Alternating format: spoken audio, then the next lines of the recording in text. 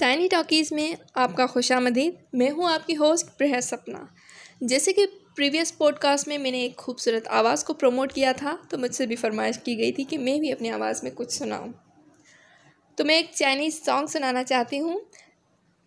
चूँकि मुझे ज़ुबानें सीखने का शौक़ है, तो मैंने चाइनीज़ सीखने की भी कोशिश की थी, लेकिन हर ज़बान को सीखने के लिए उसे प्रॉपर टाइम देना पड़ता है, जो मैं दे नहीं पाई थी।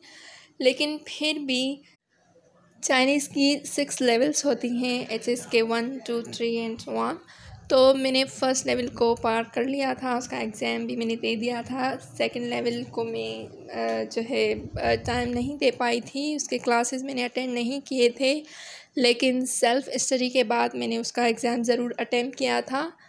तो 120 मार्क्स पर पास था, लेकिन मैंने 119 मार्क्स लिए थे और मुझे पता नहीं था कि मुझे खुश होना चाहिए या दुखी, क्योंकि आप कामयाबी के पास पहुंच तो जाते हैं लेकिन उसको छू नहीं सकते।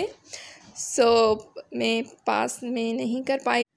चाइनीज़ सॉन्ग को मैंने एक इवेंट में गाने के लिए याद किया था, लेकिन मैं उस इवेंट में वो गा नहीं पाई थी क्योंकि ऑन द स्पॉट मुझे कहीं और जाना पड़ गया था। तो मैं समझती हूँ कि ये प्लेटफॉर्म जो है बहुत अच्छा है उन बातों के लिए जो आप कह ना सकें हो, या जिनको अनसुना कर दिया गया हो या बीच में काट दिया गया। तो आते हैं चाइनीज़ सॉन्ग की तरफ। 我把我没有机会跟你说一声再见，因为也许就再也见不到你。明天我要离开这寂静地方，和你有分离，我眼里就倒下着。我会牢牢记住你的脸，我会坚信你给的思念，这些日记在我心中永远都不会抹除。我不能答应你，我不会再回来，不会的，不会的就傻子。